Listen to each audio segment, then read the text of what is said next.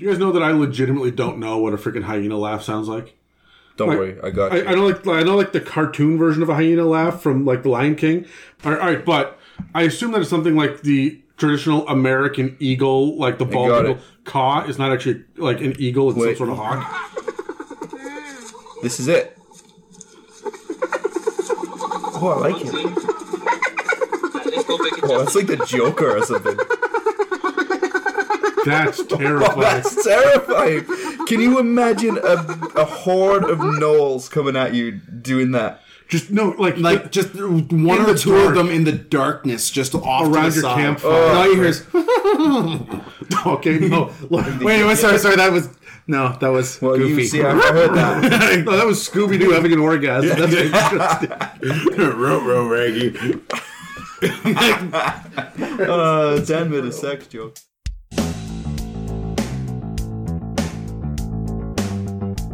Welcome to It's a Mimic with your DMs, Adam, Dan, and Terry.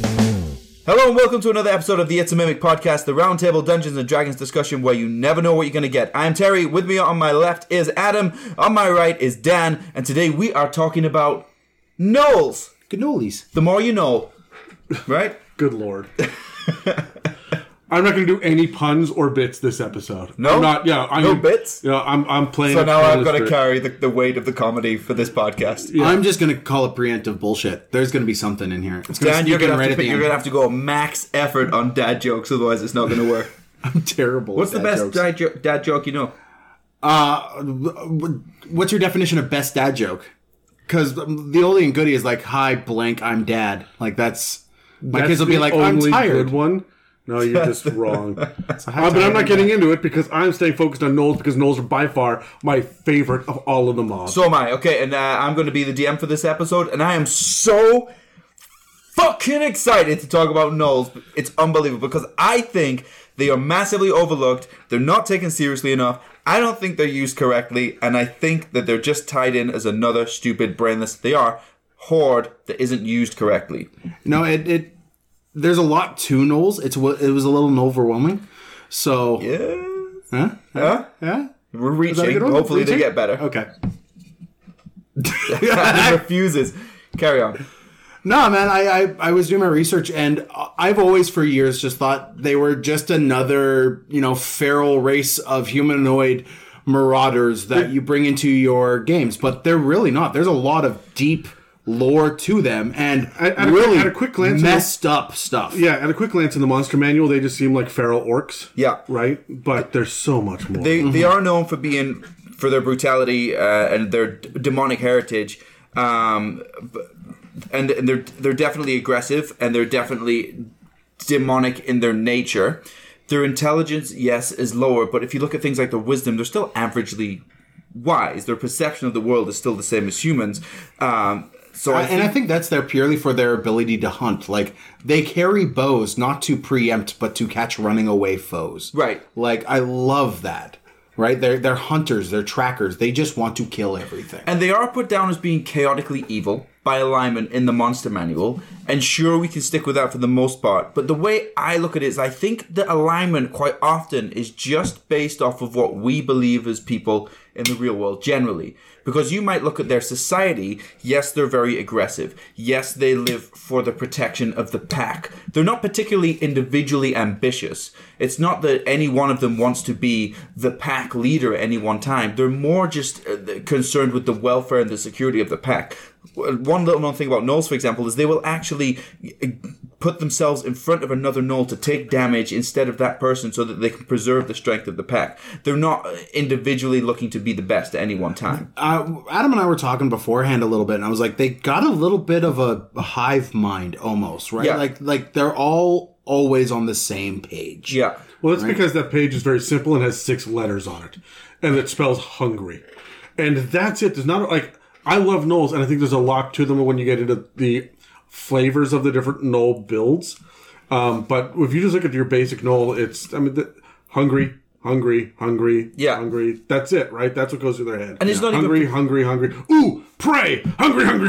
Right. No, you're right. But it's not even particularly about it's not like orcs. It's not about expansion of territory. No. It's just about Slaughter. slaughter and continuing survival. And for gnolls, I guess we didn't clarify, for those people at home that are not too familiar with gnolls, they are humane, like hyena people, essentially, that have all of the predatorial traits of hyenas and other hunting animals.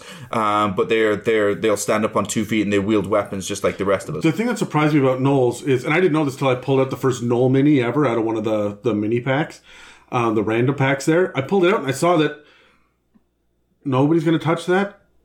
All right, okay, I'm just going to move along. If I'm not doing the jokes, you guys have to. I didn't. Okay, all right. I pulled it out. Oh, no, all right, fine. Dad, he's talking about his penis. I missed it because I wasn't expecting you to say jokes. All right. If your penis resembles a gnoll, see a doctor. Yeah. So I pulled this mini out of the pack. Still nothing. Oh, the pack hyenas. Right. Anyway, and it was so much bigger than the orcs. It just keeps going.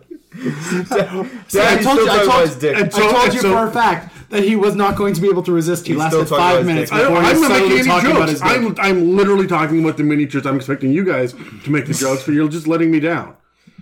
Okay, go on. And there's no joke in there. So look, what I'm saying is that gnolls are freaking huge. They're like 7 feet tall. They are up there with Goliaths, pushing the very limits of what is a medium-sized creature. They essentially look like the werewolves on Underworld. yeah. Yeah. Yeah. That's how I imagine them. What a terrible movie. Shut your Wash mouth. your mouth out with soap. Kate Beckinsale can do no wrong. Okay, Pete Davidson, for a little while, we're going to overlook that. Kate Beckinsale can do no wrong. Dan, do you agree? She was involved with Pete Davidson. Kate, that's the bit? Yeah. She was, yeah. It's over now. Her judgment as a human being is now flawed. It's over in now. my Well, mind. he is hilarious, and I get it, but I'm just pretending. He does didn't the have it. same thing She in doesn't every age, single though. She looked episode. the same in the first Underworld movie. That was like 20 years She does ago. this little nose thing. Oh, yeah. Have you seen her in Click? Yeah. Yeah. Okay. Adam. I don't give a shit. Okay, so- No, because I'm so fucking excited about gnolls. I am staying like single-mindedly focused, like they are single-mindedly focused hunting. Right? The thing that I freaking love about it is the fact that they are. You're right. They're feral, and they work as a pack, but their tactics are very simple. And when I think of gnoll tactics, I think of World War Z, Right. or Z. I think it's technically copyright World War Z, right? And so with those zombies just coming down the freaking the alleyway, just as this massive like slobbering horde, their arms are like pushing the others out of the way because they want to be the one to get that kill in order to eat. And the crazy thing about it is they will straight up ignore deer and bears and everything else because they want intelligent flesh. Yeah. They want to kill intelligent beings, which I absolutely love that flavor. It's not enough to just murder everything as far as the eye can see. Yeah. They have to kill things that have sentience. That's diabolical, and I think it's amazing. And with their predatorial nature and the fact that they are all about the strength of the pack and they're completely relentless, it leads you onto that idea of how do you defeat something that is not afraid to die? Yeah. Because that's what they are. They're kamikaze. Yeah. Right? Like, as much as they'll jump in front for the other member, so the other member stays up, the other member will also jump in front for them as well. Yeah. And so the whole group is just kamikaze. This is the kind of encounter where you're not knocking off one enemy at a time. They're mixing it up, right? They get down to half hit points, they're going to back up, and the next guy's going to step forward. Yeah. Right? These guys will disengage to the back of the battlefield, regroup, and then head back in from a different angle. And it's yes, they're not academically intelligent, but neither are wolves. Wolves are not academically intelligent. Velociraptors are not academically intelligent, but I'll argue with you on the Velociraptors, but yeah. But they know, they're not going to sit there and do algebra, but they are smart and they're wise in their tactics and what they're doing. They're I saw a familiar with documentary once where they opened doors. Velociraptors. I think it's weird that gnolls don't have pack tactics, but kobolds do. Yeah, no, I'm with you on that one. I also find it hilarious, and this is a big danger for specifically parties. Gnolls will target the weakest thing. They are all about slaughter. Oh, they're going to murder that bard and I'm going to every touch time. on this a lot later on. And because they, because their whole fascination with death and consumption and needing to kill and destroy, like they have a very nihilistic view of what the end times are going to be when Yanogu's forces have finally succeeded in destroying the material plane. They have this whole nihilistic view where the only thing left are a couple surviving gnolls and they're just eating each other until they go. right? Until there's nothing That's left. metal as all hell. It's metal as It hell. is.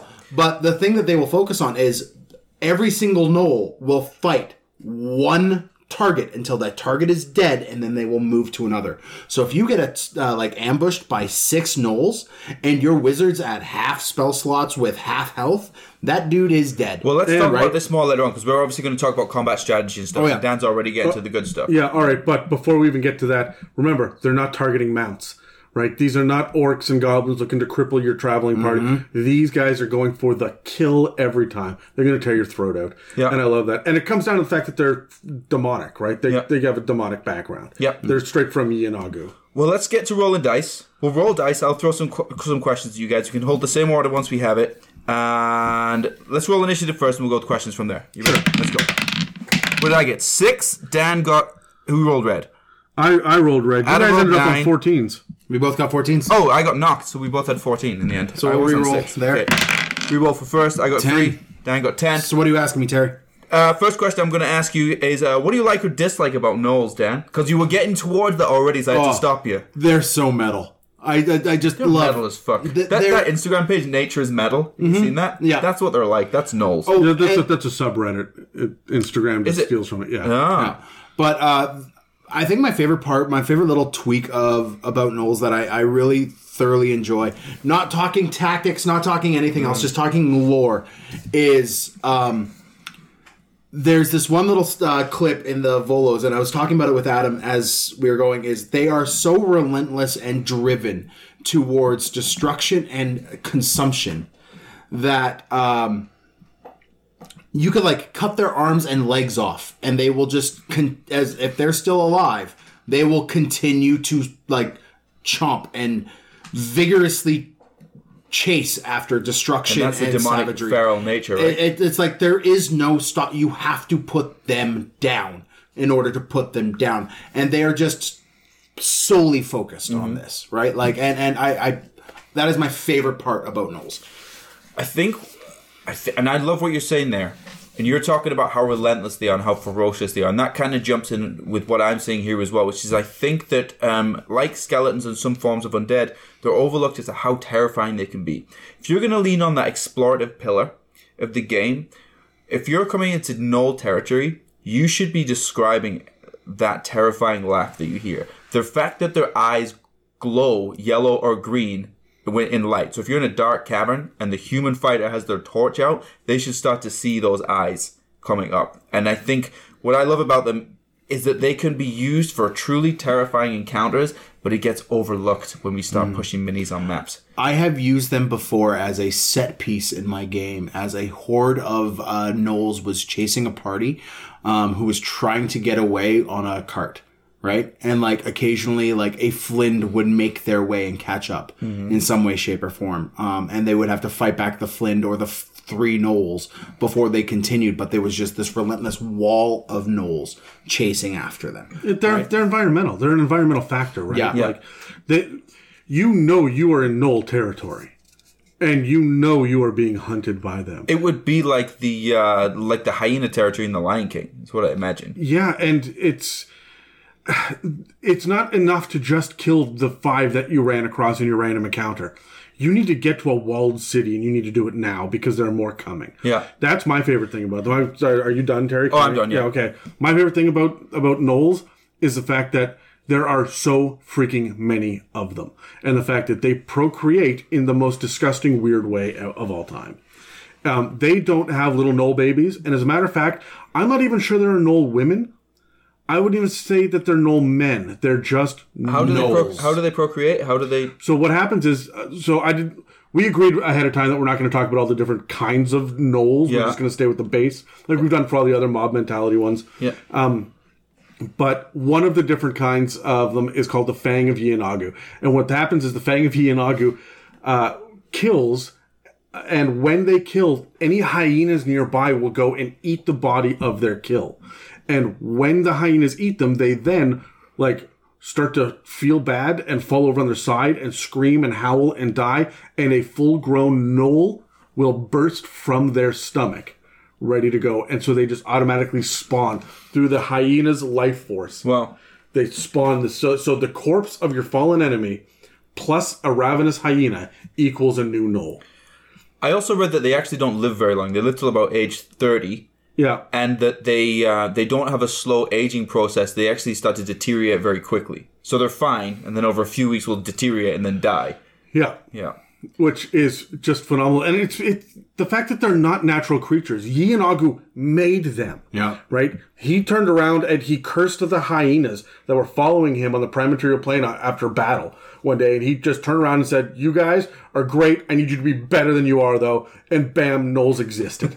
And this was not some, manticore that was created by a wizard, or Grumsh needed the orcs to be able to procreate with anybody. There's no godly intervention. There's no breeding in here.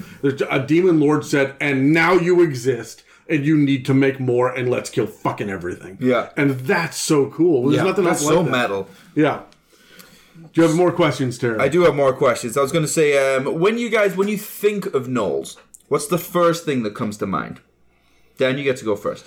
As per the laws of the first thing that comes to mind, underused.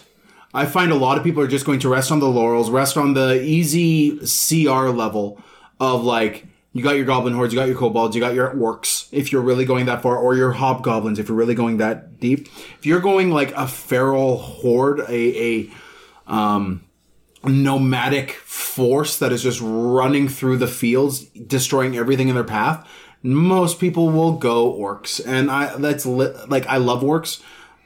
My handle's Oscar the Orc. I freaking love orcs.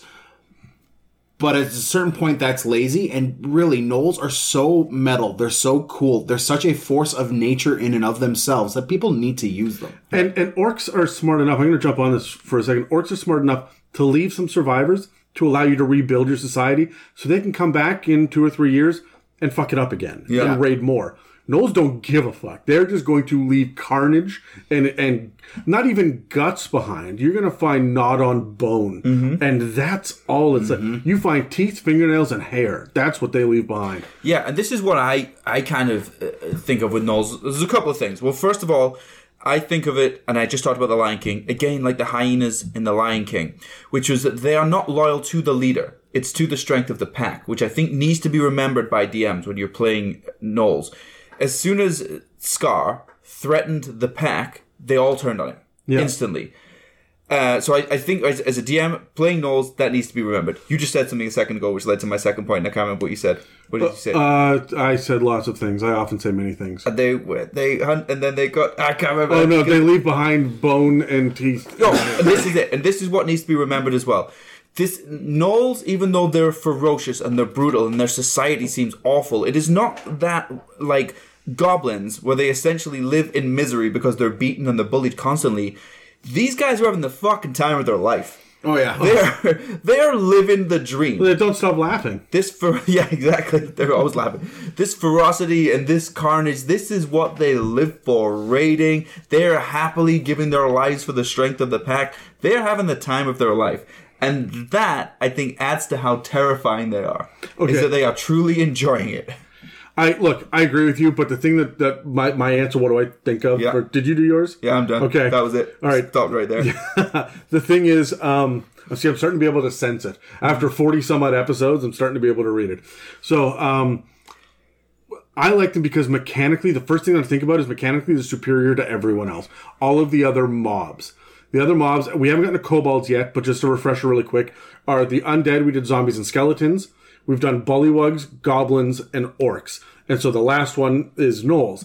And gnolls have more hit points than anyone else, including a goblin boss.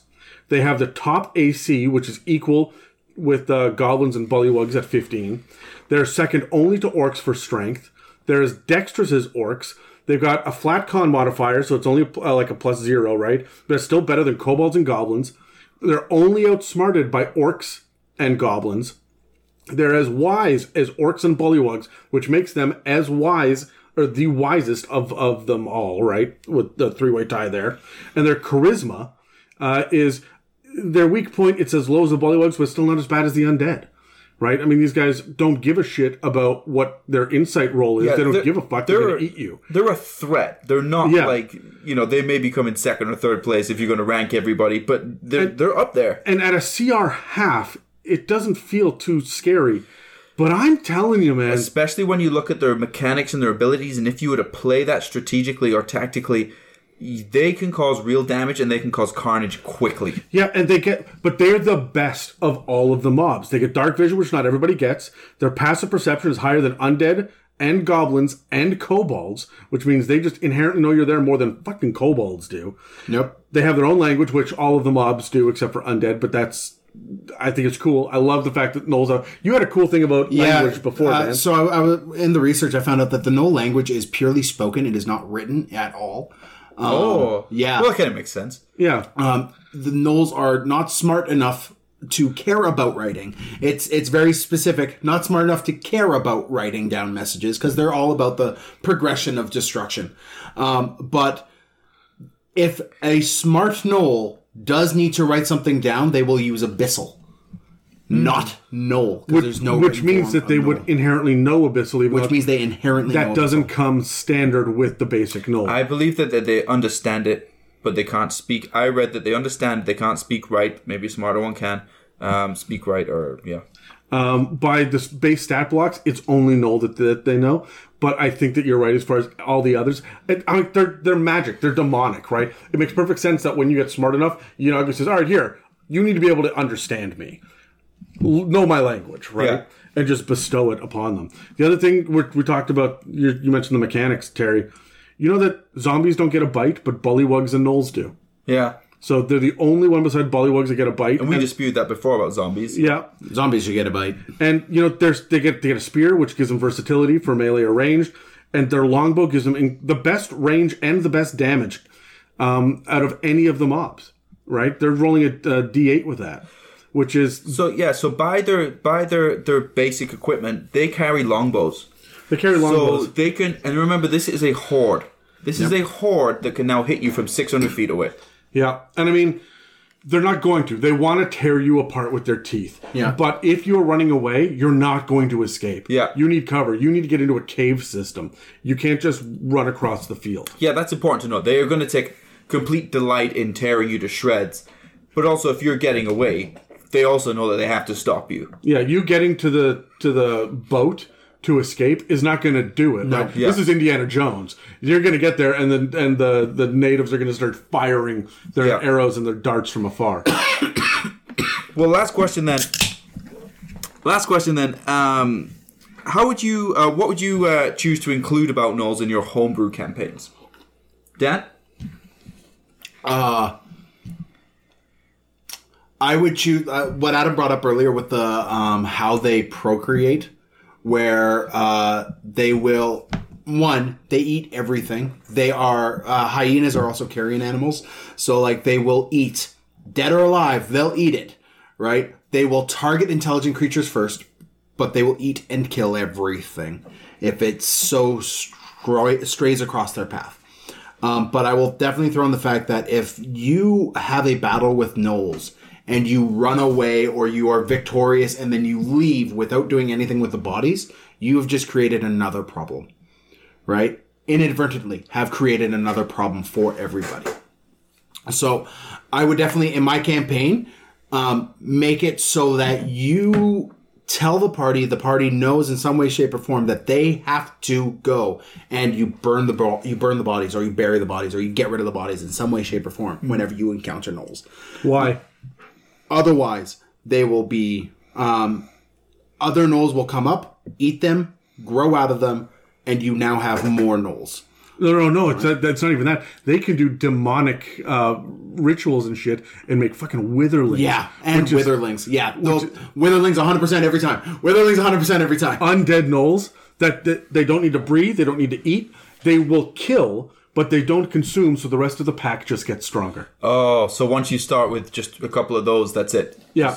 It'll get out of control. Yeah. So I don't know.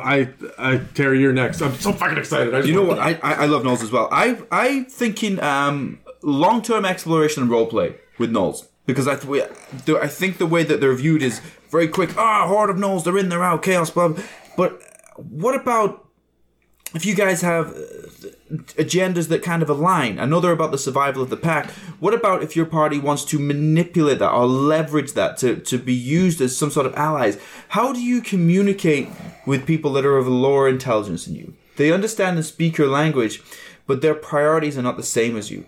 What about if you need to use them over a longer term? How is the political climate or the territorial climate going to be over a long term? I think we get very short term with gnolls. But if they exist in your world and they're in the territory of where you're playing in, I would really lean on opportunities for the party to have long-term roleplay and explorative encounters with them. That's what I want to work on. Well, okay, let me tell you something about the campaign that I'm running on Tuesday nights.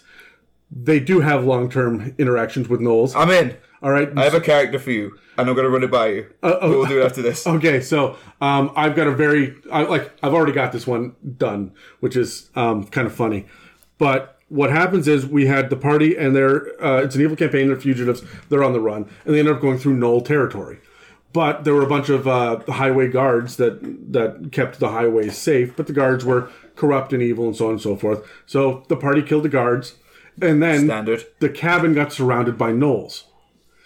And there were a whole bunch of gnoll skins littered all around the area because the guards were using the gnoll skins as furs and whatnot. Yeah. So the gnolls discovered this, and because they got to eat the guards and whatnot, the way that I have it is once you eat intelligent flesh, it clears your mind enough that you've got some basic strategy and language, and you are able to communicate and deal with people. So they thought the party was aligned with them, and they had recently lost their warband pack leader, and so they invited the party back, and then it was the party's leader versus the other leaders. Oh. And then the party ended up winning and took control of the gnolls, and now they have these escorts. And there are other packs of gnolls around and Yuan-Ti in this area. And so they keep sending out their group of 30 some odd gnolls out. And they keep absorbing smaller war bands as well and into this. But they have to feed them intelligent flesh every 72 hours or the gnolls will turn on them. So they're consistently being like, hey, there's a guard outpost over there. Get them. Fuck them up. Yeah. And so, I love that. Evil campaign. That's just like a stand timer. Yeah. So for the Tuesday guys, Yunagu! Oh my god. Chicago. No, it's not quite. All right. Oh, it's not the same. No. Let's cut to commercial. Are you interested in advertising or becoming a sponsor on our show? Email us at info@itsamimic.com. Should we carry on with our podcast? Oh, is that what we're doing? All right, team, we're coming into topic 2. We're going to talk combat and strategy. We're going to roll a new initiative, and then I'm going to ask you some questions so we can keep things organized and we don't miss things. Sure. Are you ready? Let's go. Oh, what did I get? 9? Man, I'm just not getting any luck. I ended up with a 4. You changed dice. I got a 7. No. You got a 7? Did you win with a 7? No, you won with a 9. I won with a 9? Yeah. Man. Look at you, DM, going first again. Thank you. Then I shall ask myself the question. I ask myself. What tactics should players use against gnolls? Now, you guys have played for a long time, and you've experienced gnolls more than me. But from my limited experience with gnolls, even though I do enjoy them, I am all about controlling movements. I almost died for a second. I'm all about controlling movement. But with gnolls, especially with their rampage ability, where if they reduce a creature to 0 hit points, they can then move up to half of their movement again and attack again. That is like overlapping continuous attacks. So you need to control the movement. And I thought about, do I want to try and corral them into an area? No, I don't want to try and corral them into an area because that can quickly turn bad if I'm corralling myself into an area. Instead, what I think is you need to keep them constantly moving, just constantly moving but reacting to your bullshit, which I talk about, whether it be your wizard is over, bringing them over to wherever they are, misty stepping, teleporting, whatever, getting out of the way, going to a new place, but essentially you need to be moving them constantly so that their turn is just trying to get to the next piece of bait. They're not intelligent. They're just looking to kill the weakest thing. And all of them are going to attack that same thing at once. If you can take that bait, but you can move it, the rest of the party can rain fucking hell on them. You just keep them moving around. Because they're not smart enough where they're going to start. It's like dogs. I love dogs. My dog is very smart most of the time. But I could just keep throwing the fucking ball in different directions and she'll keep going. Yep. So I think that's what we need to do with hyenas. Hyenas and gnolls. And gnolls. And also fuck hyenas as well. Funny enough, I would say the opposite. Tell me why. Okay, so my whole thing with gnolls, if you are getting attacked by a gnoll raiding party of some size, whether it be 6 or 12 gnolls, the best tactic is to turtle. They will outmove you every single time.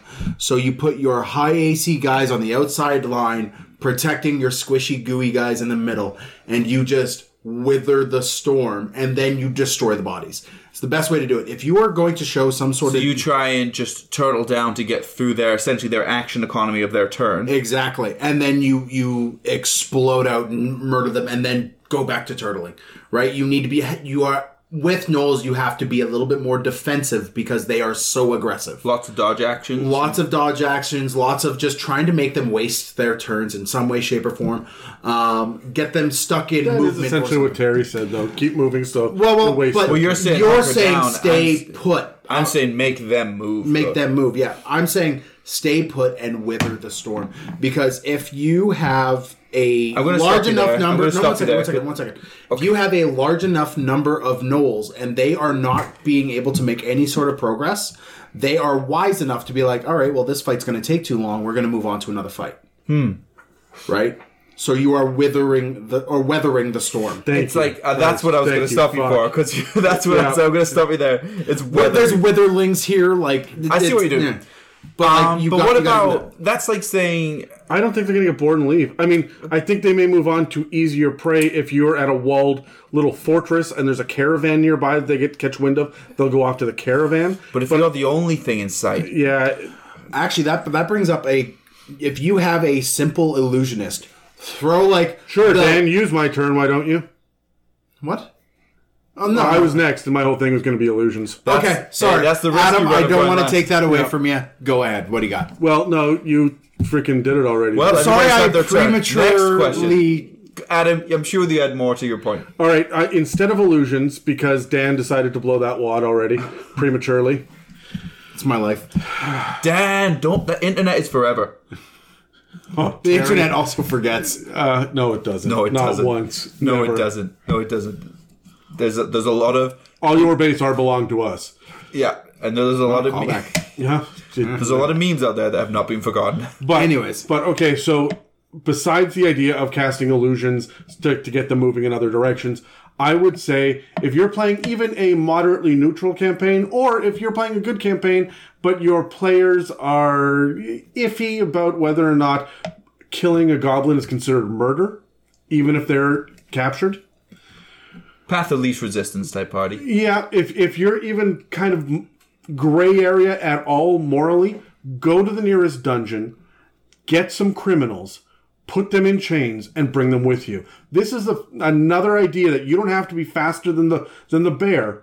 You have to be faster than the slowest member of your party. Yeah. So if they're going to ignore all of the mounts and all of the pets and everything else, you need to drop an intelligent being in the kneecap, just kneecap, down they go, and then you step back 40 feet or whatever your range needs to be and hit them from afar. Fucking bomb burst.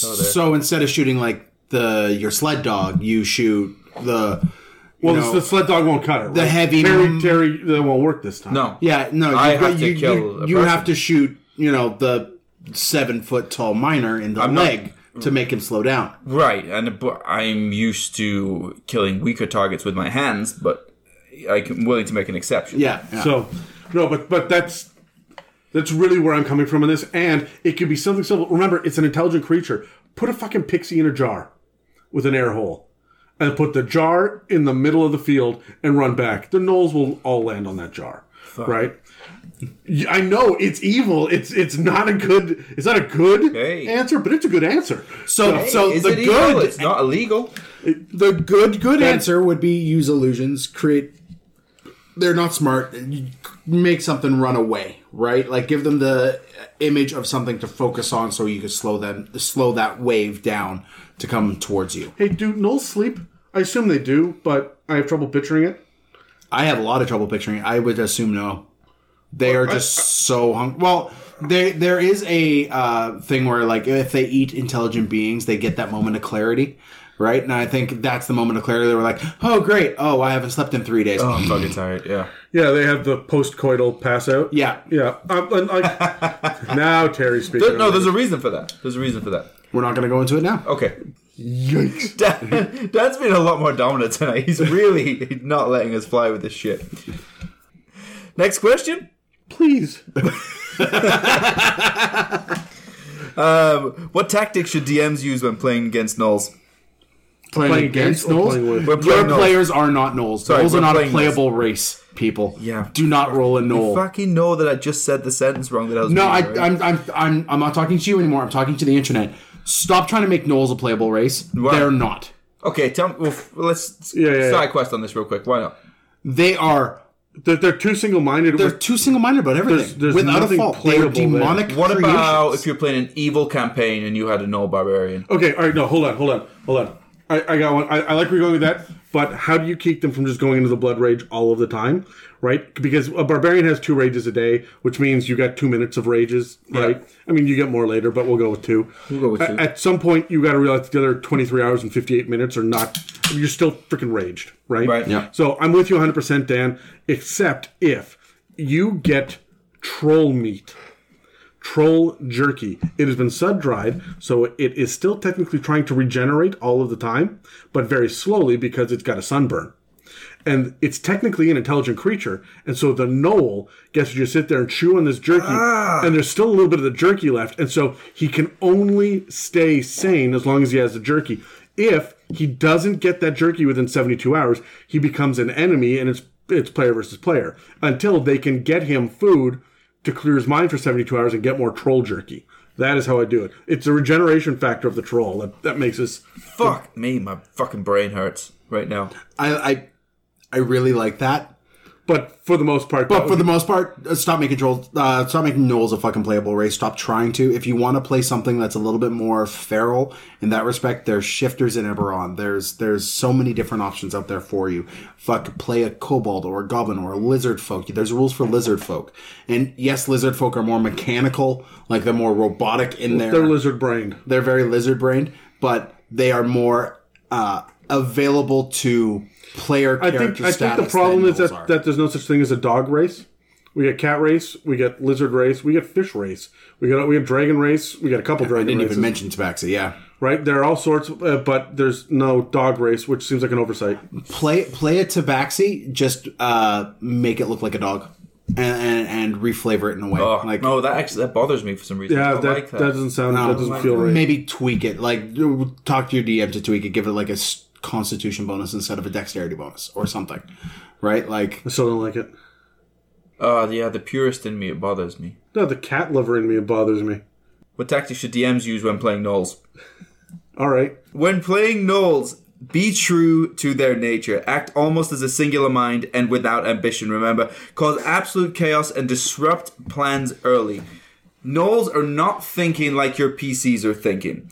And what I mean by this is your PCs will not gladly give their life for each other. This is not how they think. They think essentially self-preservation. They fucking won't, Dan. Okay? They won't.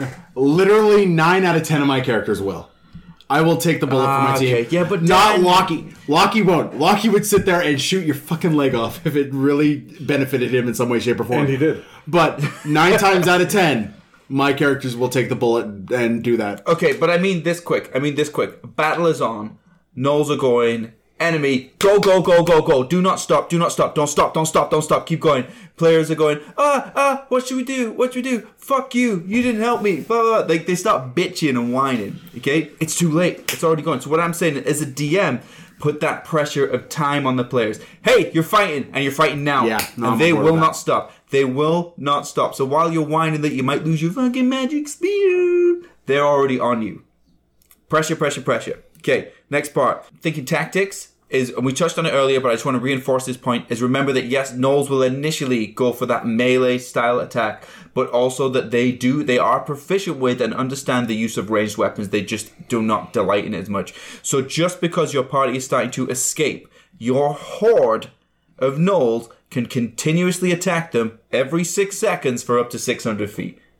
So the gnolls are not an easy thing to get away from. They will pressure until they can't anymore, and then they're going to make you suffer until you get out of that 600-foot range. And for the average player, that's 10 rounds, right? So 30-foot movement, but you dash for 60. Yeah. And you got to get 600 in order to get away. Yeah.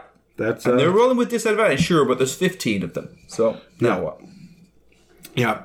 For me, the big thing for I would really stress, make gnolls an environmental threat. Like you mentioned, with put a time effect on them.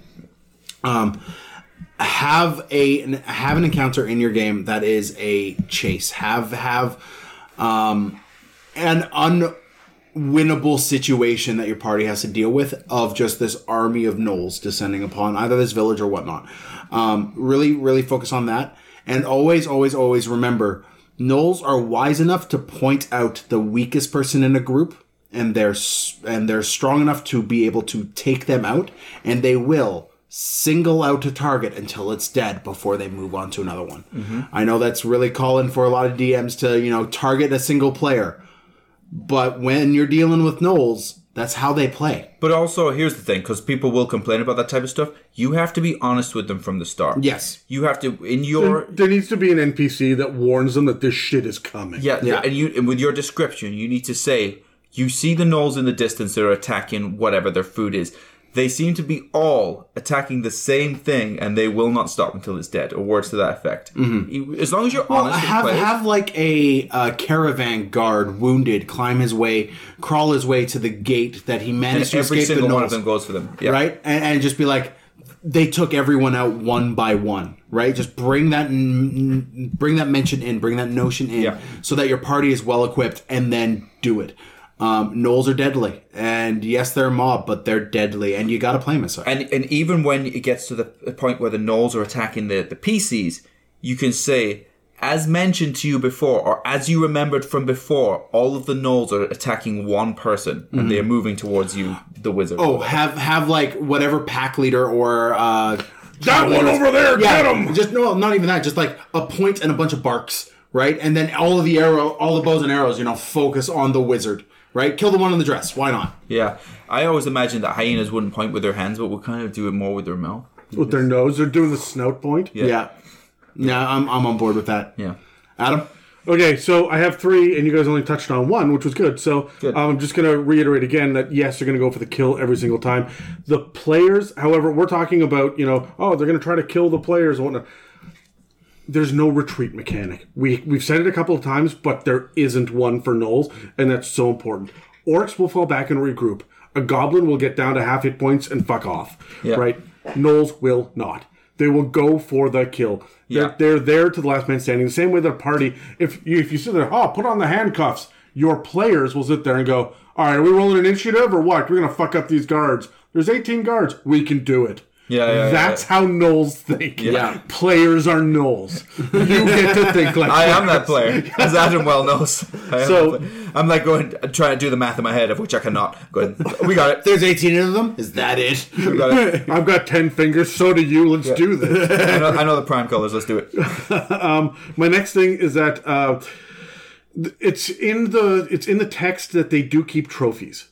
Right? And so the idea of the trophies that they keep would be skulls and fingers. I'm trying to think of things that they don't eat. Yeah. Right? There's not a whole lot of flesh or meat on them. So they would have like rib cages on their as adornment on their armor. Yeah, like over their shoulders and stuff. They would have skulls hanging by hair, right? Or scalps and whatnot. So I like the idea of using this armor and these trophies as evidence and plot points.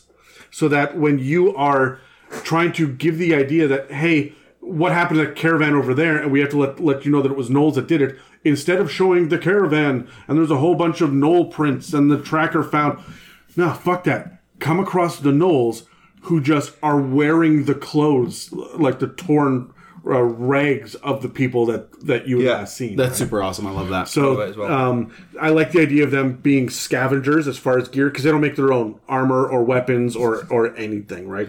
If they have a wagon, it's because they took that wagon. Yeah. So, and this is the part of the exploration pillar of the game that we lose, is why are these gnolls What's so significant about them? Why are they different to other people? Yeah. What is the evidence of where they've been before? Yeah.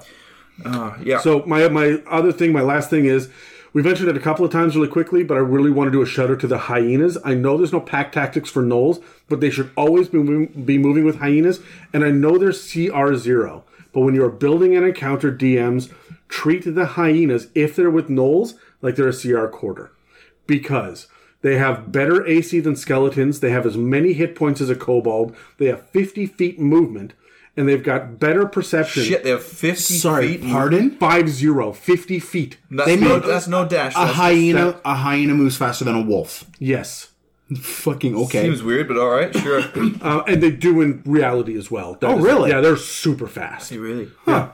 And so their passive perception is higher than a gnoll, so they're going to be good for sniffing out. Well, that's why they're prey. using them, right? They're tracking them. But they have pack tactics, so you can have 8 hyenas get around a level 4 character, and they're still going to fuck up that level 4 character. The action economy works in the favor of the hyenas, but remember, when you put it with the gnoll, now the hyena is granting the gnoll advantage on attacks. Yeah. That's nuts, right? If you can get those hyenas to flank, and if you can surround the weakest member with 3 gnolls and 5 hyenas, I don't give a fuck about your disengage. Where are you going? Yeah. Unless you got fly, you're not doing much of anything. Yeah. Right? And that's scary. Because when you go down, and here's the other thing, gnolls will go for the kill. They're not going for the death save. They're not going for the unconscious. They don't give a shit about their captives. When a person drops, the hyenas, all 8 of them, or all 5 hyenas and all 3 gnolls, are all going to use their attack to keep hitting until the person is dead. So if the first one drops you to 0 hit points, you have 7 more attacks that you have to weather. They have to miss you. And they get advantage because you're prone. Initiative is fucking paramount with gnolls. Yeah, and that's it. And so this is why, like, a hyena, yeah, CR0. A level 1 can wipe a hyena off the map. 3 hyenas with 2 gnolls, that's like fighting 4 gnolls. Yeah. Right? It's a whole different game. So I really like the idea of using gnolls for tier 2. I know they're CR half, but give a shit ton of them and let them just, because they won't stop. CR is all, it's very well thought out. Of course, the game's been play tested so much, but it is all based on strategy and tactics and how well do you use these and people environments. I would take on gnolls in, see, you guys fought gnolls in a sewer system, right? Mm-hmm. Where it was 10 feet or 5 feet. And in my defense, I did have burning hands. Okay. you guys, but you managed to hold your own. It was rough. You were totally overwhelmed, but you weren't killed because you could bottleneck things. If it had been that number of gnolls in the open, you'd have been fucked in 3 rounds. No one would have walked away from that. Yeah, you're right. And so you have to use the environment. I'd be looking for natural environment. Climb trees. Right? For players, get up a tree. Right? You can't get surrounded if you're up a tree. The tree can get surrounded, but you're not taking a whole whack of attacks. Right? So you're not worrying about hyenas at that point. What about this? What's your favorite kind of gnoll? My favorite kind of Dan, gnoll? you get to go first on this if we're going to follow the same laws. Tell me why. One, they're metal. They're just metal as hell. But I love the gnolls are so relentless that death doesn't stop them, and I love that aspect of them. I love this, strands of sinew and tissue hanging off this gnoll skeleton, which we've already mentioned. They are pushing the limits of what a medium creature is. So there's human skeletons and there's elf skeletons walking around. This thing's big. monstrously big, and it's fast and it's feral and has the same persistence that a normal gnoll will have. They're terrifying and I love them, and they are horribly underused. You kill an entire group of gnolls and you leave them alone, witherlings will spawn from their corpse and move on. If the rest of their tribe doesn't arrive, eat them and spawn more gnolls. And even still, their skeletons get up and walk forward and are witherlings. Yeah. Right? Witherlings should be if you're in tier 2, tier 3, witherlings are the thing that hits before even the hyenas do, in my opinion. Right? All of a sudden, these undead gnoll skeletons are smacking themselves against the city gates. and you're sitting there like, what the hell is going on here? And that's when the hyenas come, and then that's when the gnolls come, and then further in the back, that's when the Flyns and the Fang of Yeenoghu's come. Yeah. Right? So I Witherlings, man. They're I love them. Absolutely love them. Terry, I think you were supposed to go first, but you told Was me I? to. Oh, sorry. I thought Dan was going first. Mine might sound boring, but I'm really just thinking mechanically and what I enjoy about gnolls here, which is the Gnoll Pack Lord. Because the Gnoll Pack Lord has a mechanical ability where it can cause a rampage attack from another gnoll within 30 feet of it.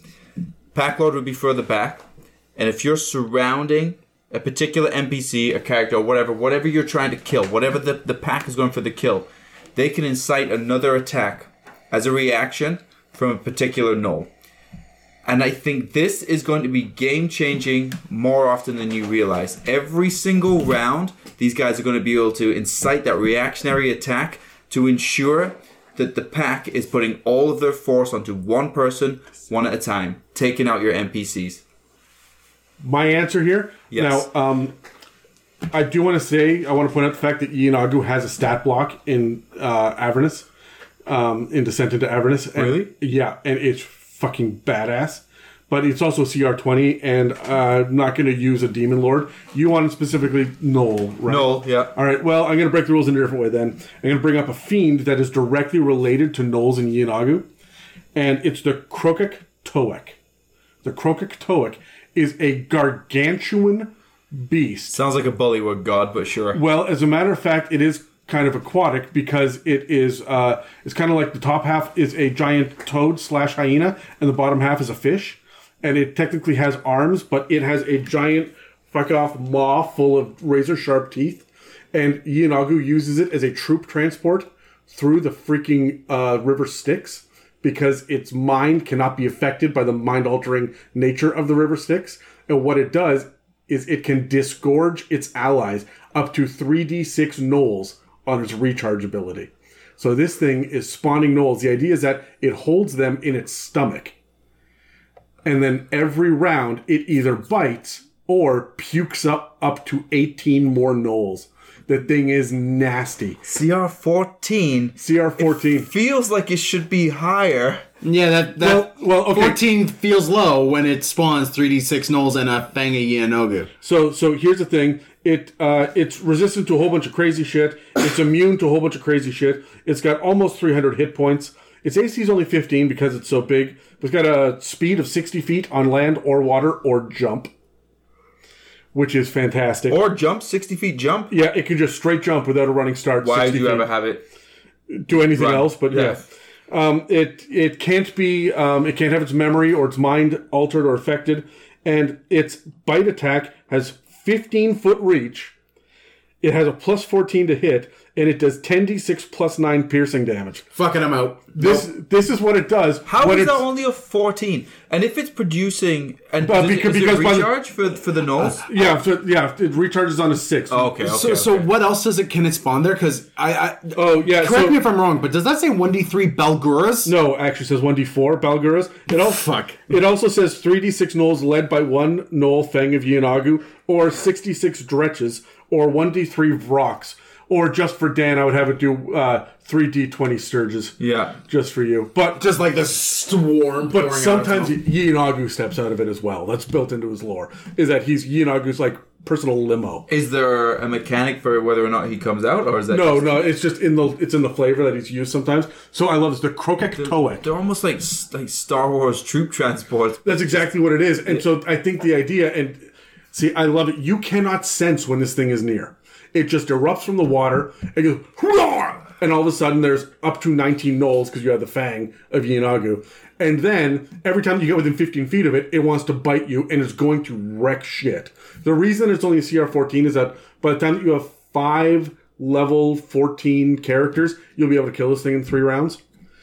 Right? You're going to have the action economy is working in your favor. Yeah. But Not if Providing it's you don't get the skewing top end friends. of the 3d6. Yeah, right. Otherwise, you're going to spend your turn. Yeah, there'll be minions at that point, but you still got to spend your turn dealing with that bullshit. Yeah, you need to have your big area of effect, your sleet storm stuff slowing them down. And like this thing, it's gnarly and I love it. It's such a weird addition and it's brand new. People aren't thinking about it for Knolls yet, right? I love the idea. How do you make Knolls? How do you make a Knoll encounter at high levels? This is how. Yeah, Yeah, exactly. Croakitoic. And the idea is that in theory, there's no actual limit to how many this thing can hold. If you guys don't deal with it for 15 rounds, I can just keep spewing Knolls for 15 rounds. Yep. So Have this thing pop up through like a one of those thin veils through reality, pop up into your normal world, and just start spewing. So this thing is sitting in the center of a Knoll Well, war camp. it's massive, Yeah. but also, I mean, like, okay, so let's say, yeah, you were saying no limit, but let's say you went for 10 rounds for whatever reason. Let's say it produced miraculously 10 Knolls each time. 100 Knolls makes perfect sense. I'm looking at this room right now. We could have 10 rows of 10 people in this room. it'd be tight, but yeah.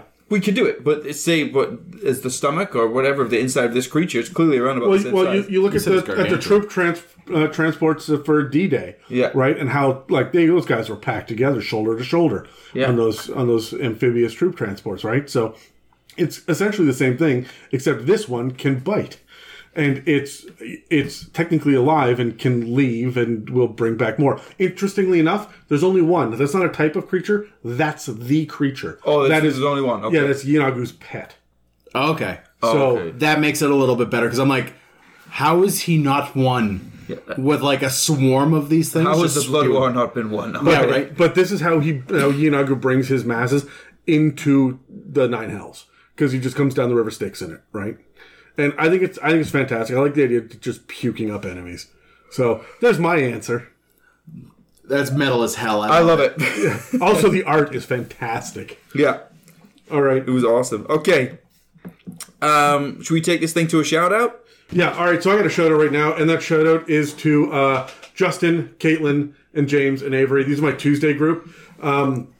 These guys have been running an evil campaign for a while. They're a shit ton of fun. What I want to do here pretty quickly is start... I think I'm going to do a couple of specials in the new year about their campaign diaries and get everybody up to speed, because I've never seen a campaign like this. This is an ongoing, long-term, from low level all the way up, evil campaign that is based around the deck of many things.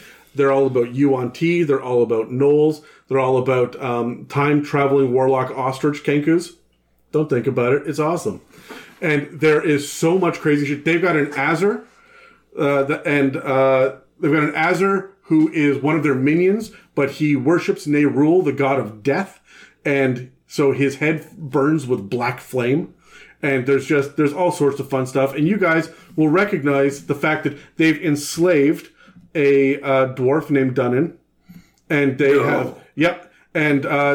have a best friend who runs a death cult with them named Bruns.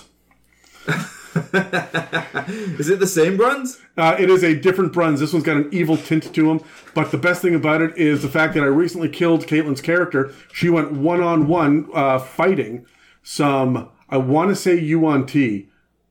No, I think it was Knolls. She went one-on-one fighting in a fighting pit, and she ended up getting polymorphed into a frog, put inside a steel box that locked, and then they shook it and threw it in the fire, so she took enough damage to unpolymorph and got mushed inside of it. And so her and all of her gear turned to pulp. And then she was summoned back from death because she's a worshiper of Nerul. We get up to some crazy batshit stuff in this, and they put up with a lot, and they're brand new players.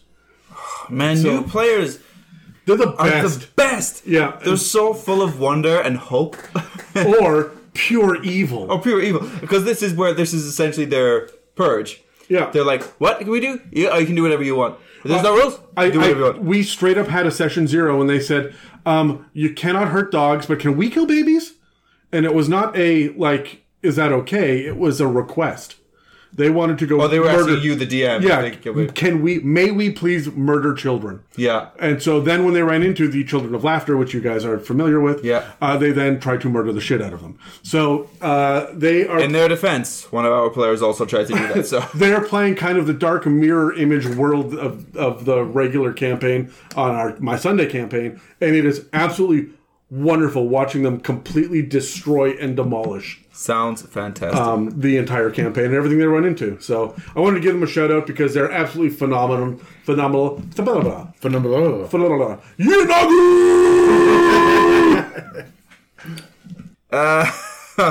Let's talk example encounters. Okay. You guys ready for this? Okay, can we do what we did before? Roll initiative, then I want to ask you guys some questions. It seems to be very clean. It works for me. Yep. I like. Merci, mon ami. That's Elvish.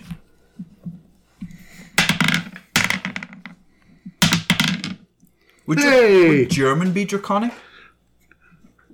Draconic? Yeah, I mean, like German never sounds happy ever, but I imagine neither just draconic. I would say that what never sounds happy. I would say Latin is more draconic. Yeah. I see Latin as more draconic. No, I imagine Latin to be celestial. Well, that's fair enough. I always imagine Elvish would be French, for sure. Yeah. Would draconic be Greek? Oh, yeah. No, I would say celestial is Greek. I would say celestial is even Hebrew? No, celestial's Latin for sure. All right, okay, hold on. Draconic is going to... No, all right. Draconic's German. No, German is orc. German's orc. Yeah, German actually. No, Norwegian is orc. You think so? No, Norwegian is like. Just imagine. Is German Knoll? No. I feel like I'm close. All right, so Abyssal... We're spending way too much Dwarvish time would be what? Dwarven Scottish. Gaelic? Like Gaelic? Yeah, it's Gaelic. Yeah. That's the easiest one. Please say Gaelic. Gaelic? Gaelic. Gaelic is how it's pronounced in Canada. It's Gaelic. Gaelic. No, it's not. Yeah. No, it's not. Yes, no, it it's is. not. Yes, no, it it's is. not. It's Gaelic. I'm so happy. and by the way, halfling is Gaelic or Gaelic. And Gnome is Gaelic or Gaelic. Well, actually, or Gaelic, it's Gaelic. No. Gnome is Swedish. Yeah, I can't fight you on that one. Yeah, that makes sense. Anyway, not like Dutch. Back to the tangent. Sorry.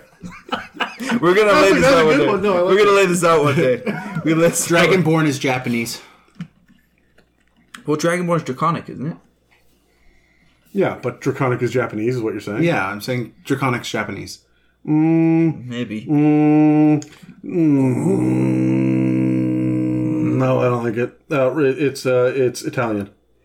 No, I can't imagine like a red dragon popping down. Okay, first of all, they're not fucking Disney characters. That was more Swedish than anything. Yeah, and second of all, I'm thinking like the Roman legions were probably dragonborn. I'm thinking like ancient Roman. I'm not thinking... I imagine Roman legions to be like hobgoblins almost. Well, that's because hobgoblins are modeled after Roman legions. No, they're not. They're samurais. Look at all their art. They're modeled after samurai. They're kind of sound. I know what the reason you're saying because I see the spears and the shields, but they are more samurai now. They're plate mail. So is goblinoid like Chinese or Japanese? Like is it Mandarin? Is Cantonese? No, goblinoid is Japanese. I would say that was almost racist. Tabaxi is Native American. That's a T-shirt right there. That was almost racist. Can we get back to the actual? Yeah. Okay. Sorry. Did we figure out what is draconic though? It's German. No, man. It's German. No one said Russian. For German is orc. Here. German is orc. I agree. German is orc. I like Russian as an alternative to Dwarvish. I think dwarves could be Russian. There's not enough Russian dwarves in D&D for my liking, and it makes absolute sense. Yeah. And Boris is an Ivan. These are dwarvish names. Don't you think, Dan? No, I'm 100%. Yeah. So what are... Podcast, guys. Sorry. Podcast. Let's take this to the end. How do you make Null combat scarier at higher levels? Shit, we never determined the order. You have No, to don't throw in put some that Russian- back down. I was 16. You were 16. Yeah, I'm Adam was 11. first. 15. I'm going last. Okay, cool. Go ahead. Yeah, Adam, Dan, deux. What was your question? Trois. How do you make Null combat scarier at higher levels? Well, I mean, besides the Krokatoic, I would really lead with the concept of you hear the laughing. That is how I really hit you with the frightening factor. Is you hear, okay, you're talking about scary at high levels, but I like the idea of you're at camp and you've got someone's agreed to take watch, but they don't have dark vision, and your party hasn't figured this out yet. That the human taking watch is, I don't care how far you can see, man. You got a torch. Yeah. And then you hear the giggle in the darkness. And you play it. You play that nonsense that you started the episode off with, right? And you play that video. And everyone goes, oh, that's creepy. And then you play another one where it's looped, so there's 2 of them going. And then 3. And then 6. And then 35. And now it is just a dull roar of laughter. Mm-hmm. And now all you can see is green and yellow eyes in the darkness. Yeah. And there are 50 sets of them. Yeah. That's a terrifying encounter. Mm-hmm. And that, because of the action economy, is a terrifying encounter at level 13 or 14. Right? Sure, you can cast your fireball, and these guys only have like 22 hit points, I think, right? But that's enough. That's 2 hits. Yep. Right? That's 2 hits if you're not rolling well in your damage die. Right? And you better hit them all as well. So, I mean, you need to hit with fireball. You need to get your chain lightning. You're doing your big area of effect. And if you are surrounded, you have to have area of effect going in every different direction. And the barbarian has taken up that third of the battlefield, just staying alive long enough. Right? That's a good player tactic. Send out the barbarian enraged and have them focus on the barbarian. Yeah. Right? If he can suck up that damage. I'm just going to say it. That's their fucking job as well, Yeah. by the way. If we're stuck in an entranceway to a giant cave and we know the gnolls are coming in, no one's looking at Warlock and Wizard over here going, get out there, Buck. Yeah, Everyone's Eugene going, the Sorcerer is not going to do it. exactly. No, Exactly. Fridge the barbarian will. Yeah. Yeah, that's it. So that's what I would do, is I would do the slow reveal of the fact that you are seriously fucking outnumbered. Yep. Yeah. And it's a numbers game. It really is. And you should really run the math ahead of time with the action economy and the, like, by level 14, 15, your guys are going to hit pretty much every round, especially against an AC of 15. It's going to be odd that when they miss. So you got to sit there and go, what are their big attacks and what are their area of effect attacks that they like to use? Their sickening radiance is going to be so much more useful than inflict wounds or disintegrate, right? Mm-hmm. So what are you looking for? And I would build my encounter around that, and then hopefully you find the evidence on these bodies of these gnolls. You find the evidence of the allies that are dead now or whatever. So, Dan? How do I make gnolls scarier at higher levels? Yes. Honestly, I'd just be repeating everything, Adam. Atmosphere and environment. It's how you do it. It's how we do it with a lot of these mob type things. But gnolls also have this wonderful support network of higher powered creatures. HR. Right? Like they have these. They have the Flindisi are fucking 9. Yeah, so you have Flins, you have Fengzi and Nogu, you have, and you could go out there, get the Krokatoics.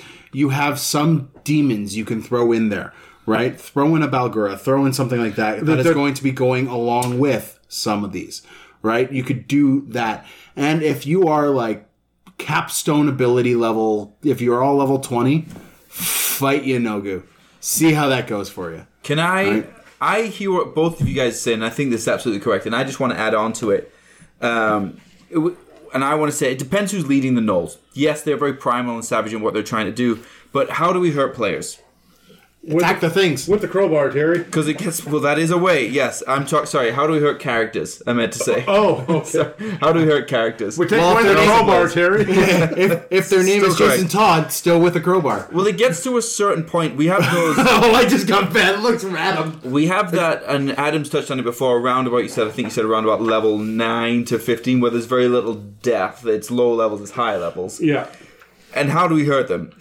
And I think this is what we need to use gnolls for, is it becomes a point where the threat is not that we are necessarily going to die, it's because whatever their target is, they will get that target. So if the target is not the player character, it's everything weaker than that. It's whatever they've been told. So it's grappling the MacGuffin out of their hands. It's killing the NPC. It's disabling the siege weapon. It's breaching the gate. Whatever their target is, their action economy will get them to that target, and that's what becomes terrifying. It's not, are we going to survive this pack of gnolls?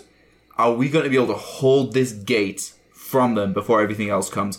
We have to protect this item, this magical child. Mm-hmm. Can we protect this child from them? I won't die. Level 15 barbarian. They might. So it depends on what the target is for me. So my advice for DMs out there for making combat scarier: hit them in the feels. Hit them with what? Hit them in the feels. Hit them in the feels. That's it. I thought you said heals. I was like, heals, the clerics? It's not about the hit points anymore. What are you attacking?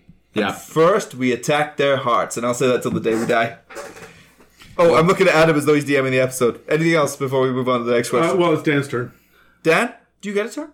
No, I already... Did you go? All right. Everybody, I went last. That's what it was. So what are you looking up there, Adam? I was talking with Flynn's, and we talked about allies and whatnot, and you mentioned that. And there's a little-known one that I remember from all my demon stuff called the Shusuva, which is... I'm just going to read it really quickly. I bought one of those ones on the shopping network, I think. Shusuva, yeah, like cleans up your carpet. Yeah, okay. It's a hyena demon gifted by Ianagu to an especially powerful gnoll, typically a fang of Ianagu. It manifests shortly after a warband achieves a great victory, emerging from a billowing, fetid cloud of smoke as it arrives from the abyss. And it, as the rampage, it's got multi-attack, and it has a tail stinger, which does decent amount of piercing damage, and then you have to make a con save or become poisoned. You're also paralyzed. And you think about being paralyzed surrounded by gnolls. It kind of looks like what would happen if a Vrock and a gnoll had a baby.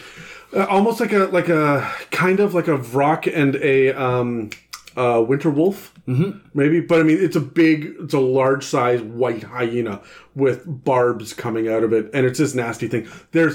Don't just look in the gnoll entries. Is my point in the books. Also dig through the demons, and I wouldn't necessarily throw a Vrock or a Glabrezu with them. But there are definitely some good options in and among them. Yeah. Right? I mean, like, check out Volos, check out Mordenkainen's, check out your Monster Manual. But, like, Volos has some real great support here. Yep. And it's funny, Mordenkainen is not so much. The Monster Manual, Volos, and Descent into Avernus is where the Krokatoic is. Mm-hmm. Right? That's where you're going to find your good gnoll stuff is in those. Cool. Nice. Can we...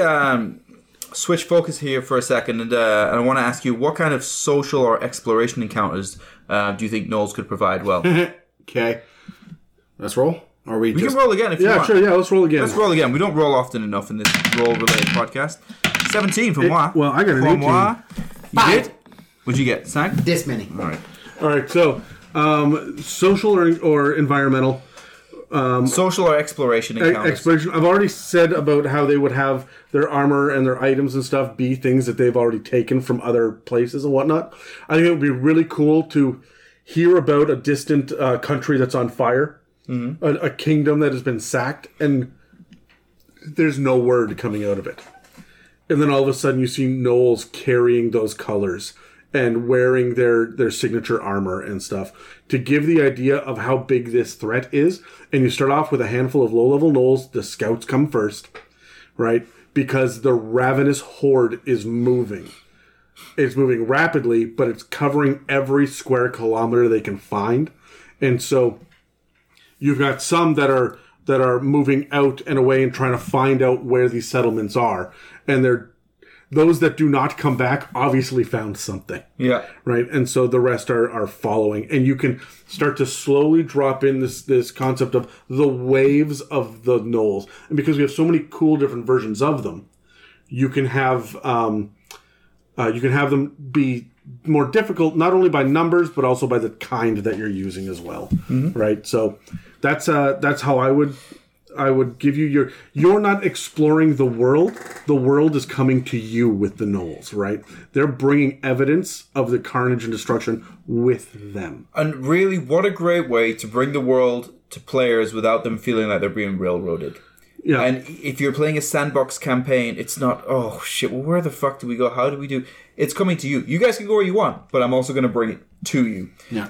Which allows the players to just explore the world so much more with having that excitement and that threat.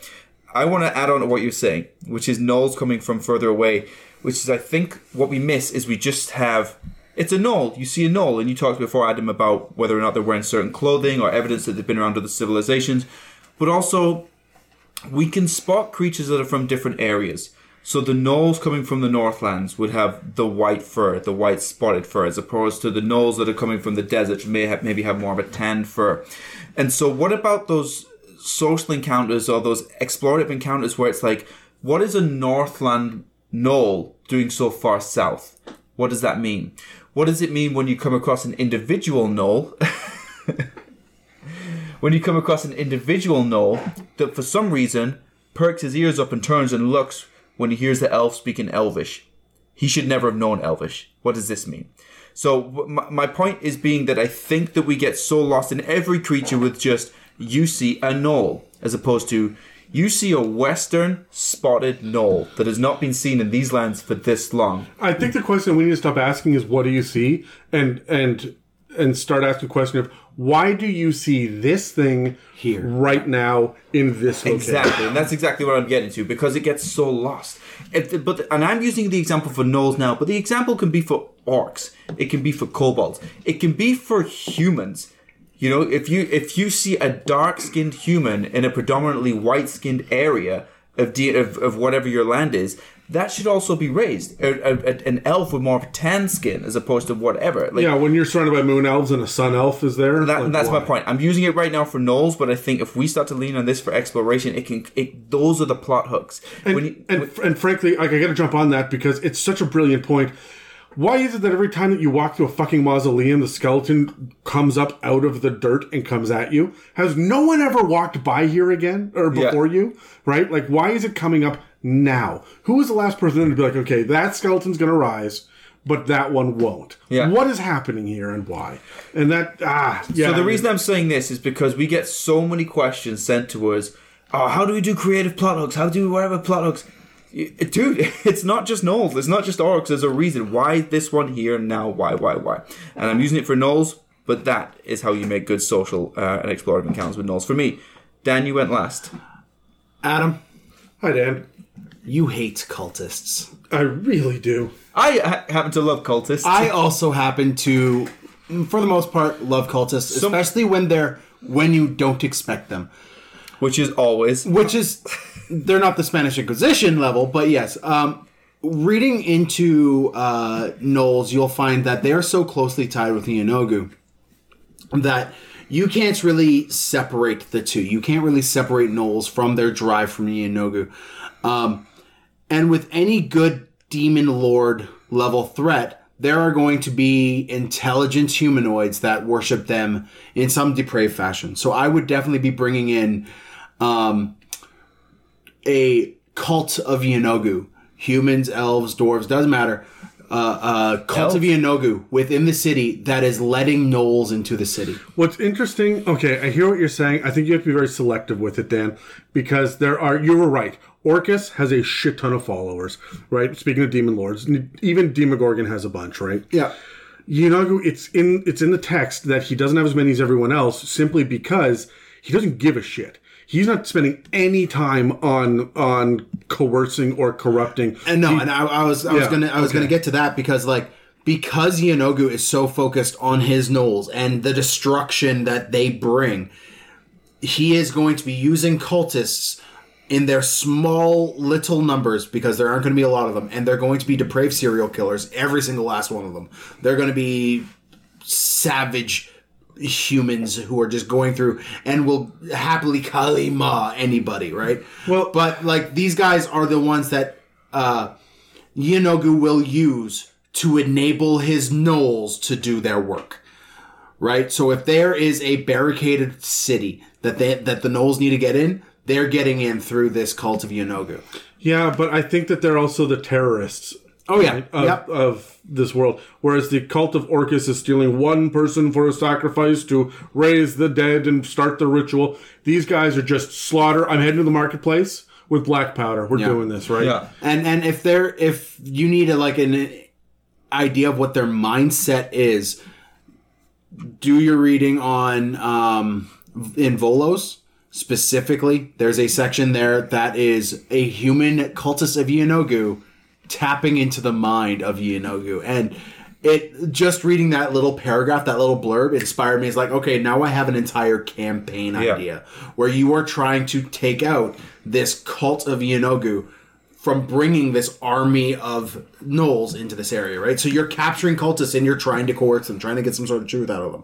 You're talking campaigns. I'm talking campaigns, but specifically for like social encounters and environmental encounters, an environmental investigation of a city. We don't really talk about the fact that an urban environment in and of itself is an environmental thing. Of course. Using that as you are trying to find your way around the city to find this incel. Right? Even if it's just a 2-session thing, it's still an environmental concern. And then the act of finding one of these cultists, bringing them out, and actually interrogating them. And see, hold on. That brings me to the next thing: is you should never interrogate. Speak with dead.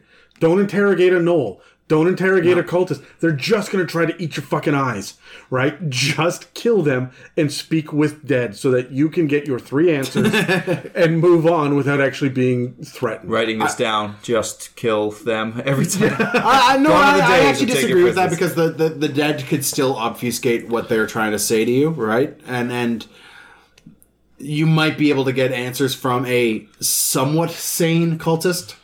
Right? Like one who is trying to run that 2 lives. A gnoll? You're not going to No. 100% not a gnoll. You won't even be able to speak with dead with a gnoll, in my opinion. Well, no, I think you can't because they have enough base intelligence to give you yes or no answers. Yes, but they don't understand any language other than Abyssal and Gnoll. So cast tongues as well. All right. Then you're running 2 concentration spells. So go to a temple, right? No, I'm less inclined to be like, yeah, you're going to get information from gnolls, and I also would think that you'd have to go to a higher level gnoll, either a pack lord or a Flint or something like that, to get any sort of realistic information. You're not going to get anything from a footman soldier level gnoll. Yeah, you're not, because you're they're not just going to be consume, eat, and consume. What did you do last Thursday? I ate and consumed. Okay, right. Well, I see where you guys are going here, but the reason I stopped you when you started talking about campaigns is because my next question is going to be: at what point do you stop using gnolls as bad guys in your campaign? Okay. And you were going off on like a campaign level thing, so that's why I wanted to ask the question now. For me, hard never. I'll always use gnolls. Always use gnolls. There's not a single tier in this game that cannot use gnolls effectively. Okay. I'm going to put a spin on it. My answer is I don't start using them until about level 12. What's the reason? Because a 20 level gnoll campaign, while there's a lot of options for gnolls, and you can get into the abyss and kind of the demonic side of things, and it's fine, you can. If you're looking to spend 2.5 years dealing with gnolls, you don't have enough material. Yeah. And I really like the Flins and the Krokatoic and the Yeenoghu and the demonic aspect. And you can build encounters. The gnolls themselves can run essentially as minions by about level 12, right? And so having them be more of a force of nature, you almost have to be high level for that to happen. They're too powerful at low level. You can do that to a degree with zombies or kobolds or something where you have enough of them and your level 8 party can fight them. I really like the idea of the level 14 party going up against gnolls. We're going to eradicate the gnolls from the kingdom. You can't do that till you're high tier 3, tier 4. They're just too powerful. So, and their mindset is too powerful. You cannot overcome this. And so I would definitely say high levels, and I would hold back on the gnolls, and I would lead up to it and drop hints consistently. And you may see a gnoll early or 2, drop the idea that there are gnolls, hear the name Yeenoghu a couple of times, and maybe kill some cultists early.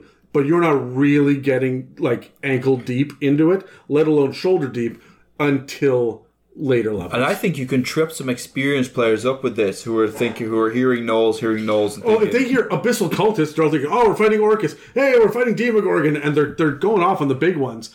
All right, and they don't see the carnage Yi and Agu coming. You know what I want to do? In my tier 3 party, I want them to go to the Feywild and find it wrecked. Yeah. Because Yi and Agu showed up here. Yeah. And he just fucking destroyed the place. And now there's also another portal that leads into the Underdark. And they're coming up through the Underdark now. Right? And you know that they're going to eventually find a surface and start pouring through. Right? These are your ravenous... maybe that's, instead of the fetch quest of go find, I need 3 dragon skulls and a gold pendant and right? Like, you're going around. Instead, go close the mouths to the Underdark because the gnolls are coming. Yeah. Yeenagu is down there and he's coming and you've seen the carnage. And now this gives you so much more fun, so much more interesting things to do. I love it. Last question. This is my favorite question. Well, you didn't answer. Oh, I didn't? I agree. I don't stop with gnolls. And the reason being that I think that even if you're not directly fighting them all the time, I think gnolls have enough of an impact on the environment and the political, not political landscape, but the landscape itself, that they should always be apparent. Just because you get to past the point where you can kill a few gnolls doesn't mean they're out rampaging and killing everybody else. They're still out there. And I think we too often get to the point in games where it's like, okay, we're done with orcs, we're done with kobolds, we're done with gnolls, and all of a sudden it's like they don't exist anymore. They're still a threat for everybody else. They're still overrunning kingdoms. They're still tearing caravans apart. So I think gnolls should always be present. Always. Same as orcs, same as everything. Last question, final question, my favorite question. Let's give one example of a gnoll encounter or a plot hook that we'd like to run in a campaign. Should we roll initiative one more time? I would like to roll initiative. Let's do it. I'm actually going to film this one. Well, that's 3 mine already. I got a 3. Adam got a 16. Dan got a 5, and there we go. All right. So, Adam, Terry, what was did your you change your die again? Because it's confusing me every time. Yeah. Well, there's this other one sitting right here. What is it on? 7. Anyway, Terry, what was your question? Example of a gnoll encounter or plot hook that we'd run in a campaign. A gnoll encounter or a plot hook that I would run in a campaign level or just in a encounter level? Are you talking like random encounter? Are you talking... Well, it could be an encounter or a plot hook for a campaign. Okay. Whatever you want. I blew my load. Do you want to hold your action? Yeah, I blew my load of Coca-Cola. Can you hold your load for a second and come back to it? You can even add on to what other people say. I don't have as many kids as Dan, so obviously I can hold it. Dan? So. Jesus, fuck. Just delete this question. Would you like me to go? Yes. This is where I say something you both got that shit. No, I don't like that, Terry. Okay. I like the idea because gnolls, raiders, slavers, horrific predators, I like the idea of them being a defense mechanism to stop you from getting somewhere, but it's kind of an accident they don't intend to be. So I like the idea of almost them being like Viking raiders from a chain of islands. I watched a lot of Vikings. And that they're coming, they're raiding, they're causing havoc. Very simple boats that whatever their leader has given them. Hey, here's your simple longships. Go in that direction. Don't stop. Raiding, but also this chain of islands or wherever they are is stopping you from getting to the next thing. It is the gate that stops you from getting to level 2 or level 3 of the game. It's essentially... You have to deal with them, even though they're not particularly bothered with you. They're just always there. I am absolutely loving the idea of gnoll pirates. I'm thinking more Vikings. They're raiders. They come in, they don't give a shit about booty. and they go home. No, They're they will take your boat. Yeah. And they will use your boat. Yeah, but and Viking, yeah. And they will just absolutely destroy absolutely everything and But it's not that they guts the hull of the boat. It's not that so they have a all particular could do- enemy. It's not that they don't... they're neutral, really. It's just, I don't care who you are, I'm taking your shit. But if you've got to get past them to get to the next point of the game, or wherever you got to go through it, through all of those Gnoll Islands, through all of whatever, to get to it. And I think just having them as a constant looming threat means that they should never be removed from the game. I love the idea that it's when the tide is low, the gnolls are coming because they don't have ships. Yeah. They don't have big ships. They may have like little They would have longboats. simple shit. It's very simple. Like they row, Yeah. right? They don't sail because they can't figure out the knots and the they sails. dog paddle. Right. Yeah. They're going over a channel. So the idea is that when the tide is low and they swim across, and then the idea of just like 40 Wet gnolls, dogs. 40 gnolls rising up out of the water. This is It's the one just instance frightening. where you smell them before you see them. Yeah. Or hear them. Yeah, so very, very primal kind of primitive Vikings No, is how I like love that. Absolutely love it. That's mine. Anyone else? I got nothing. Dan, you don't No, know. no. All right, okay, I got one for you. So, the Gnolls are led by a Flind or a pack leader or whatever it is. They've got the smarter rather, the Fang of Yeenagu, whoever it is that's with them, maybe even Yeenagu himself. And they are hanging back and letting the orcs do all of the work. And you know how the orcs are leaving behind a handful of civilians and they're going to come by and raid later? Well, they're coming behind the orcs and wiping out the easy prey. And they're just growing and growing and growing in numbers. Or maybe it's the goblins and they just keep raiding all the goblins and killing all the goblins. And they can't get to the bugbears or the hobgoblins. But there's no more goblins left. Because all the little goblin holes everywhere that they are has been just raided by gnolls as far as the eye can see. So you now have orcs who can't go back to where they used to be. They can't go back to the places where they've already pillaged, like 3 years later. Or you have hobgoblins or bugbears who, like, they don't have a goblinoid horde anymore because all of these goblins is the mass majority of their numbers are gone. And now they're turning around to the humans and the elves and going, guys, we have a gnoll problem and we need your help. And if you don't help us, you will have a gnoll problem in a couple of years. Hey, no problem. I'll help you out. But, God damn it. So the idea of the enemy of my enemy is my friend, I think that could be a really cool way to band orcs and elves together. Oh, I love the vision of the very militaristic, regimented hobgoblin battalion marching towards the human or elven kingdom flying peace banners. Yeah. Yeah. Right? Or the orcs, just like 5 or 6 orcs showing up and just like knocking on the door of the walled city and go, hello? One's they're outside the gate. Is this how they do it? Is it 3 or 2? How do they do it? Just 2. 1 sec. Grab Krunk's head. Thump, thump, thump. Right, but I think that gives such a better... I mean, it's a social encounter for everybody else, Yeah. but the gnolls are the underlying reason behind It's it. long term. I like to think long term with encounters and Yeah. plot hooks, not just, aha, the gnolls are here. Why? Fuck gnolls here. Deal with it. You know. Yeah. Why? No. Okay. Dan, what's yours? I don't have one. Good job. All right. Any last thoughts on gnolls before we wrap this sucker up? Anything burning that the people need to know? Would you give gnolls an increased movement speed if they're running and all of a sudden they drop to all fours? Yes. Yes. And actually, I'm not happy. I think it's 30 feet, right? Yeah. I'm not happy It feels with like that. it No, needs they to be need faster. 40. 7 feet tall. Those long legs, they're going to be 40 feet. 40 feet base, and if they drop to all fours, they don't get an attack that round, but they can move 60. Yeah. Right? Or 50. I'd say they could keep pace with the hyenas. Sure. Okay. I'll agree with that. Also, give your gnolls pack tactics. Why wouldn't you? Yeah. That's really missing from this. I mean, you could homebrew it in as long as you're fair to the players. Hey, these gnolls seem to be moving faster than the others. They seem to be... If your gnoll gets a kill, the rampage mechanic says that if you drop it to 0 hit moves points, to half its movement speed it again. moves up to half its hit. And attacks again. Right. That doesn't say when you get a kill, it says drop to 0 hit points. With the intention of coming around again to feast later, Yeah. I guess. Would you have your gnolls... So, you've gone up against your party, you've got your barbarian and your paladin and your fighter and your bard. And they target the bard and they drop the bard. Are they going after the big ones or are they going for the kill with the bard?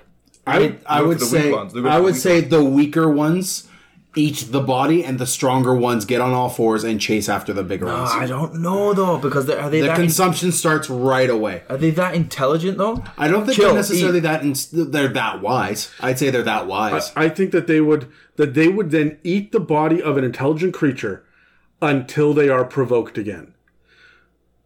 Yeah. Yeah, no, I'm with you on that one. see what you're saying. I'd almost even say I that, don't agree like, with the 30 feet. I think it should be 40 feet. I'd also say Yeah. like gnolls should have some sort of regenerative ability. They're closely tied with trolls a lot. As Almost well, like... so- Besides the rhyming scheme, what is the troll and gnoll connection? demonic origins. no, that- I'd say, if anything, it It's should in be Volos. something more linked to almost like a second wind type thing. Yeah, no, I'm with you on that. Maybe even some more, maybe not second wind, maybe more of a rage. Here's my thought. I would very, very rarely have any gnoll with any sort of magical ability unless they picked up an item. Yeah. Oh, here's something cool. What about a gnoll that picks up a circlet of intelligence that immediately bumps their intelligence up to 19? And they just pick it up because they think it's a helmet. They put it on, they attune to it because they wear it for an hour. You gotta stop messing with this stuff on, because I'm still reading whenever I can Flowers for Algernon, and it's breaking my freaking heart. And every time we talk about this stuff, like, it's awful. Yeah, no, I think that's really cool though, because then you have an intelligent gnoll that's leading the others, right? That is how you get a social encounter out of this. Yeah. I'm just going to hit me. do this real quick. In Volos, there's a little thing of gnoll allies, and you can see that there's gnolls, hyenas, lucrotas, which are bigger and smarter and faster gnolls. I've never heard of this. I've never heard of this either. There's more information. We can flip to it later. But trolls. Trolls is also mentioned. And of all the it says here, of all the creatures encountered by gnolls, trolls love them because they share a similar frame of mind. All trolls want to do is consume and destroy. And gnolls are in the same kind of boat there. Sure. I just can't imagine them having an encounter where they're discussing being friends. Well, I don't think it's friends. I think they just... A troll walks along with them, and the gnolls see that they're pursuing the same interests. Is and the don't troll dumb enough to not be attacked, not considered an intelligent creature? And if that's the case, would an ogre get by? And if that's the case, would your... I mean, no... It's a slippery slope. It is a slippery slope, I'll give you that. All right. I would say this. I can see trolls having gnolls on chains as guard dogs, and they think it's funny. Yeah. I think trolls like gnolls. I don't think gnolls like trolls. Yeah. I can see trolls following behind gnoll patrols. Stop. Because you got this far in the episode without doing My this. brain hurts. Okay. Okay, team. Well, that's it for this week's episode on gnolls. Remember to tell your friends, and they can find us on iTunes, Spotify, and YouTube, as well as dozens of other podcast apps. You can also find us at www.itsamimic.com or email us at info@itsamimic.com. Thanks for tuning in, guys. This has been the It's a Mimic podcast. We will see you next time. We're out. Thank you for listening to It's a Mimic. Check us out online at itsamimic.com or on Facebook, Instagram, and Twitter. Have questions you would like answered by the guys on the show? Send them an email to itsamimic@gmail.com. Tune in every Tuesday for more.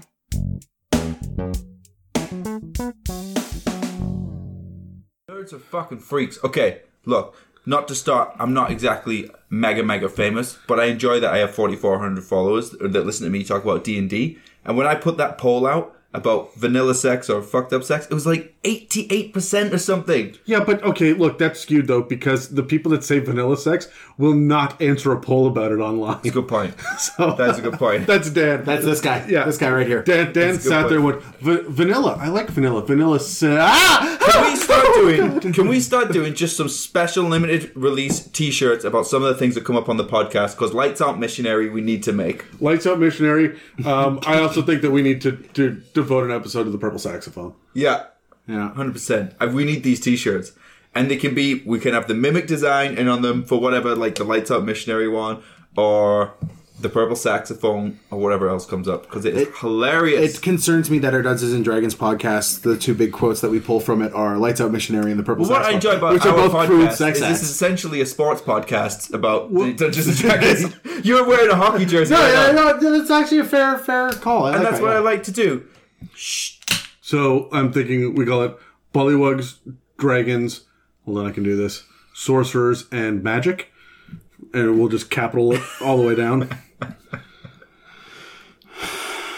Welcome to It's a Mimic. Out his nose! Oh my god. All right. Oh, it tastes worse than the way